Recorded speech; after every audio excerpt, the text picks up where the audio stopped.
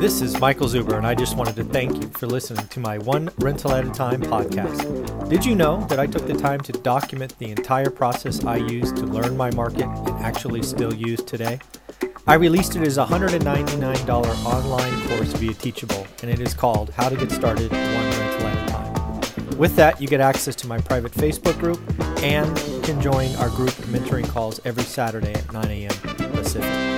You can find it on my website at onerentalatatime.com. Now on with the show. Hey everyone. It's, what is today? Wednesday? I have no idea what day it is. It's Wednesday, right? Yeah, Wednesday. And we have your favorite returning expert, Anna Kelly, with us. How you doing, Anna? I'm great. Happy New Year, Michael. Thank you. Happy New Year. Merry Christmas. Happy holidays. All that wonderful stuff. Up. Yeah, man. Can you believe 2020 is almost over? I can't. Yeah. This year has been the year of crazy and crazy fast. Yeah, it really has. I mean, I remember our conversations last December because you're doing some tax things now that you did last year. I'm like, wait a second. Didn't you just buy that last year? We'll get into that in a minute. But I'm like, wow, it was really a fast year. So pretty crazy. Yeah.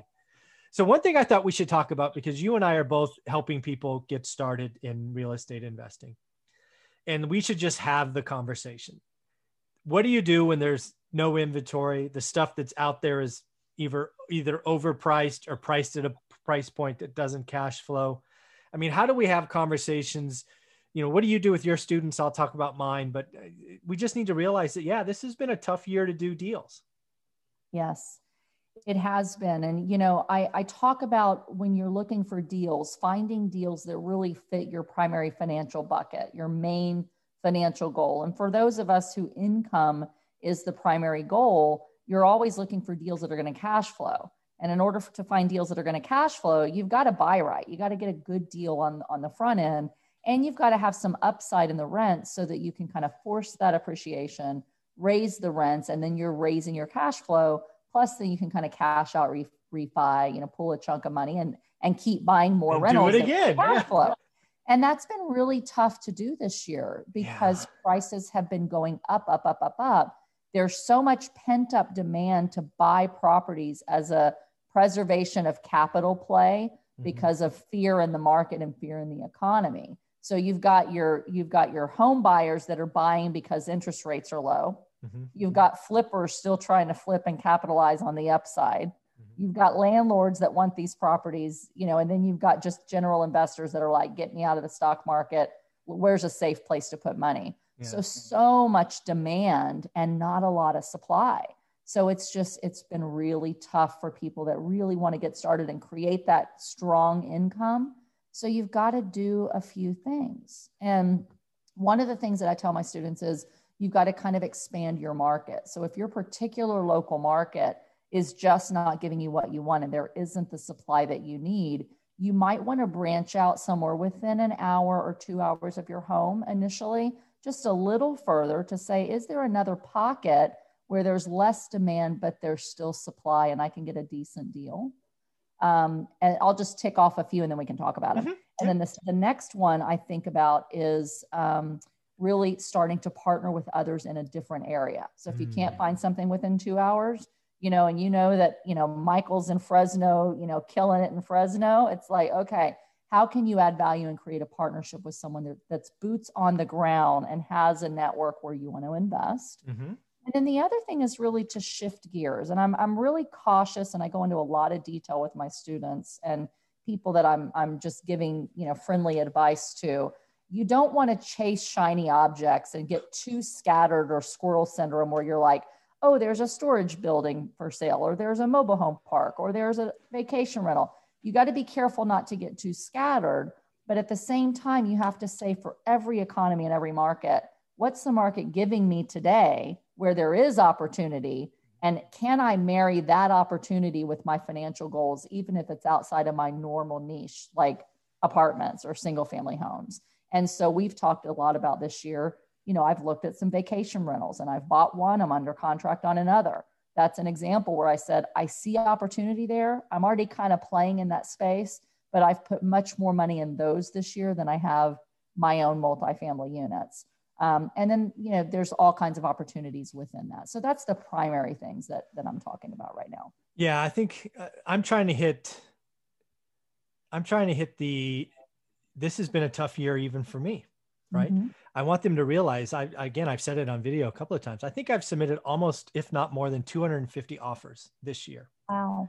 More than I've done probably since like 2011 or 12. I was pretty busy then. But this has been a year I've submitted more offers and frankly gotten the least counters ever. So first off, when I talk to my students, I want them to realize that, yes, it's even been a hard year for me. Yes. And then the other thing I want people to realize is in my 20 years, this has been the hardest year. And it is because of inventory, right? I'm basically talking residential here, right? Fourplexes and down, mainly houses. Yes. There's been no inventory because the normal cycle of selling was disrupted, right? People were like, nope, I'm afraid. I'm afraid of the virus, or I'm afraid of my job, or I'm just afraid. They just pulled back. They pulled back for the year. And that meant no supply. And oh, by the way, the same environment has caused higher demand. We have Class A millennials going, I do not want to live in a high-rise urban.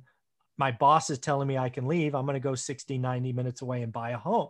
And their quality of life changes, right? They no longer pay $4,000 for a shoebox. They pay $2,800 for a 3,000 square foot house, right? It's bananas. So we have increased demand, and then we have the Fed just beating on interest rates going lower. I mean, I could not imagine a 2 on the 30-year. I've heard people get a 1.99. I'm like, you gotta be kidding me. So again, we have all of these things that are artificial and hopefully, knock on wood, once in a lifetime. So I bring that all up because what I'm trying to tell my students is do the work. Learn your market. Spend an extra 30, 45. And I try to make them feel good, because if you're looking at your market today and doing what you and I talk about, look at it 10 to 20 minutes a day, it is changing rapidly. Yes. I mean, I had to look at my market for 9 or 12 months before I really felt like it was going on, because it was just slower. Yeah. So I'm trying to make them feel good about 2020, but I also want them never to do an average or bad deal, right? I believe every market produces an average return, right? And in my market today, that's about 6.5. So don't do a 6.5, right? If most of the people I talk to work full-time, I'm like, dude, you're going to pull the trigger once, maybe twice a year. So it's okay. You don't have to say yes to everything. Right. And then lastly, I want people to realize as empty as so few inventory was on the market this year, I've been watching consumer behavior for 2 decades. People will not disappoint next year. People are going to say, I am cooped up. I am freaking done painting my kid's bedroom. The carpet is already trashed. I want to upgrade. And oh, by the way, they're sitting on more equity. So we are going to have the spring selling season of all spring selling seasons next year. So I'm telling my students, get ready. It's okay if you didn't do your first deal this year. You're going to do your first deal in 2021. I believe the inventory starts to trickle in April. And if you're ready, you're going to be able to find a good or great deal. Because again, when inventory comes, it will come in different quality, right? There'll be the turnkey stuff. There'll be the old, has been updated in 2 decades stuff. And that's just going to mean opportunities for investors. Because right now the inventory is so low, it's only owner occupants in my market. And it's just tough. And again, I want people to realize 250 offers, nothing, no counters. Don't feel bad. But also, don't feel bad having cash in the bank either. You don't have to feel like it's burning a hole in your pocket.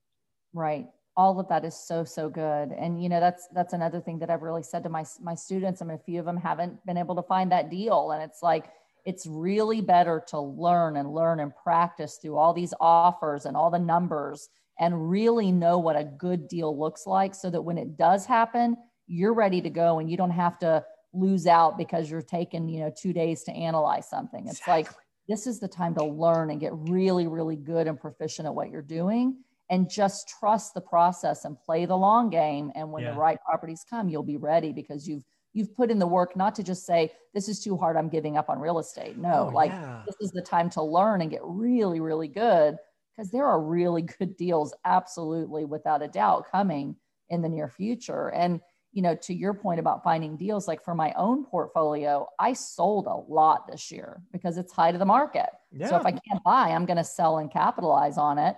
And then I'm going to be ready for those deals with the cash that I sold. I was frustrated, Michael. I didn't get to do a 1031 exchange, that, coveted 1031 exchange, which is, we always say we're going to never sell and take a capital gain hit. Well, if there's not any property on the market that you really want to buy, it's better to take the tax hit than to buy something mediocre. So, I'm going to pay capital gains this year.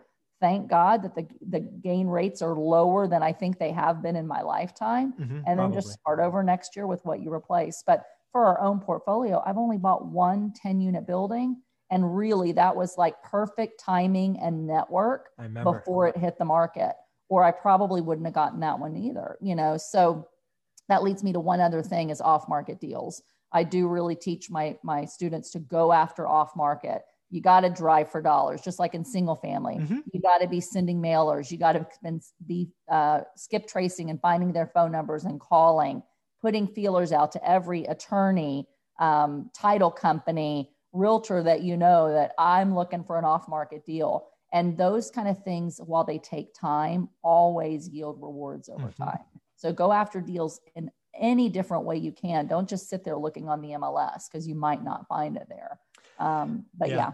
Another gift for you, just to have. Another thing that I've done that's proved very valuable is, again, if you're a full-time employee like me, you just don't have time to do that. What I did with a couple of wholesalers is I basically helped generate a list, and then I covered 50% of the marketing costs, right? If you're going to go send 1,000 or 10,000 mailers, what I told the wholesaler is, hey, I'll pay half. All I want is first right of refusal. I'm not going to ask for a sweetheart deal. I just want 30 or 45 minutes to say yes or no before anybody else looks at it. Price it however you want, but I get the first yes or no answer if it comes from this. And every wholesaler I've done that with is like, absolutely. I think, I don't know, I may have done it 10 times, maybe 8 times so far. I think I've gotten probably four deals out of it that I said yes to. Clearly paid for the mailer. And the wholesaler won because they got the money they wanted. So it really is win-win for everyone. That's worked. That's awesome. And that's just a testament to how important it is to get creative and out of the box, because you got to figure out very out of the box ways to find deals and find the money. And if you can do that all the time, you'll be successful no matter what the year looks like, whether it's a 2020 or whether it's a 2012. Or a 2021. I'm being very optimistic. There you go. 2021. Well, thank you very much. This is a conversation we have to have. Again, folks, last thing, if you're doing the work, I promise you 2021 will be better than 2020. I agree. Awesome.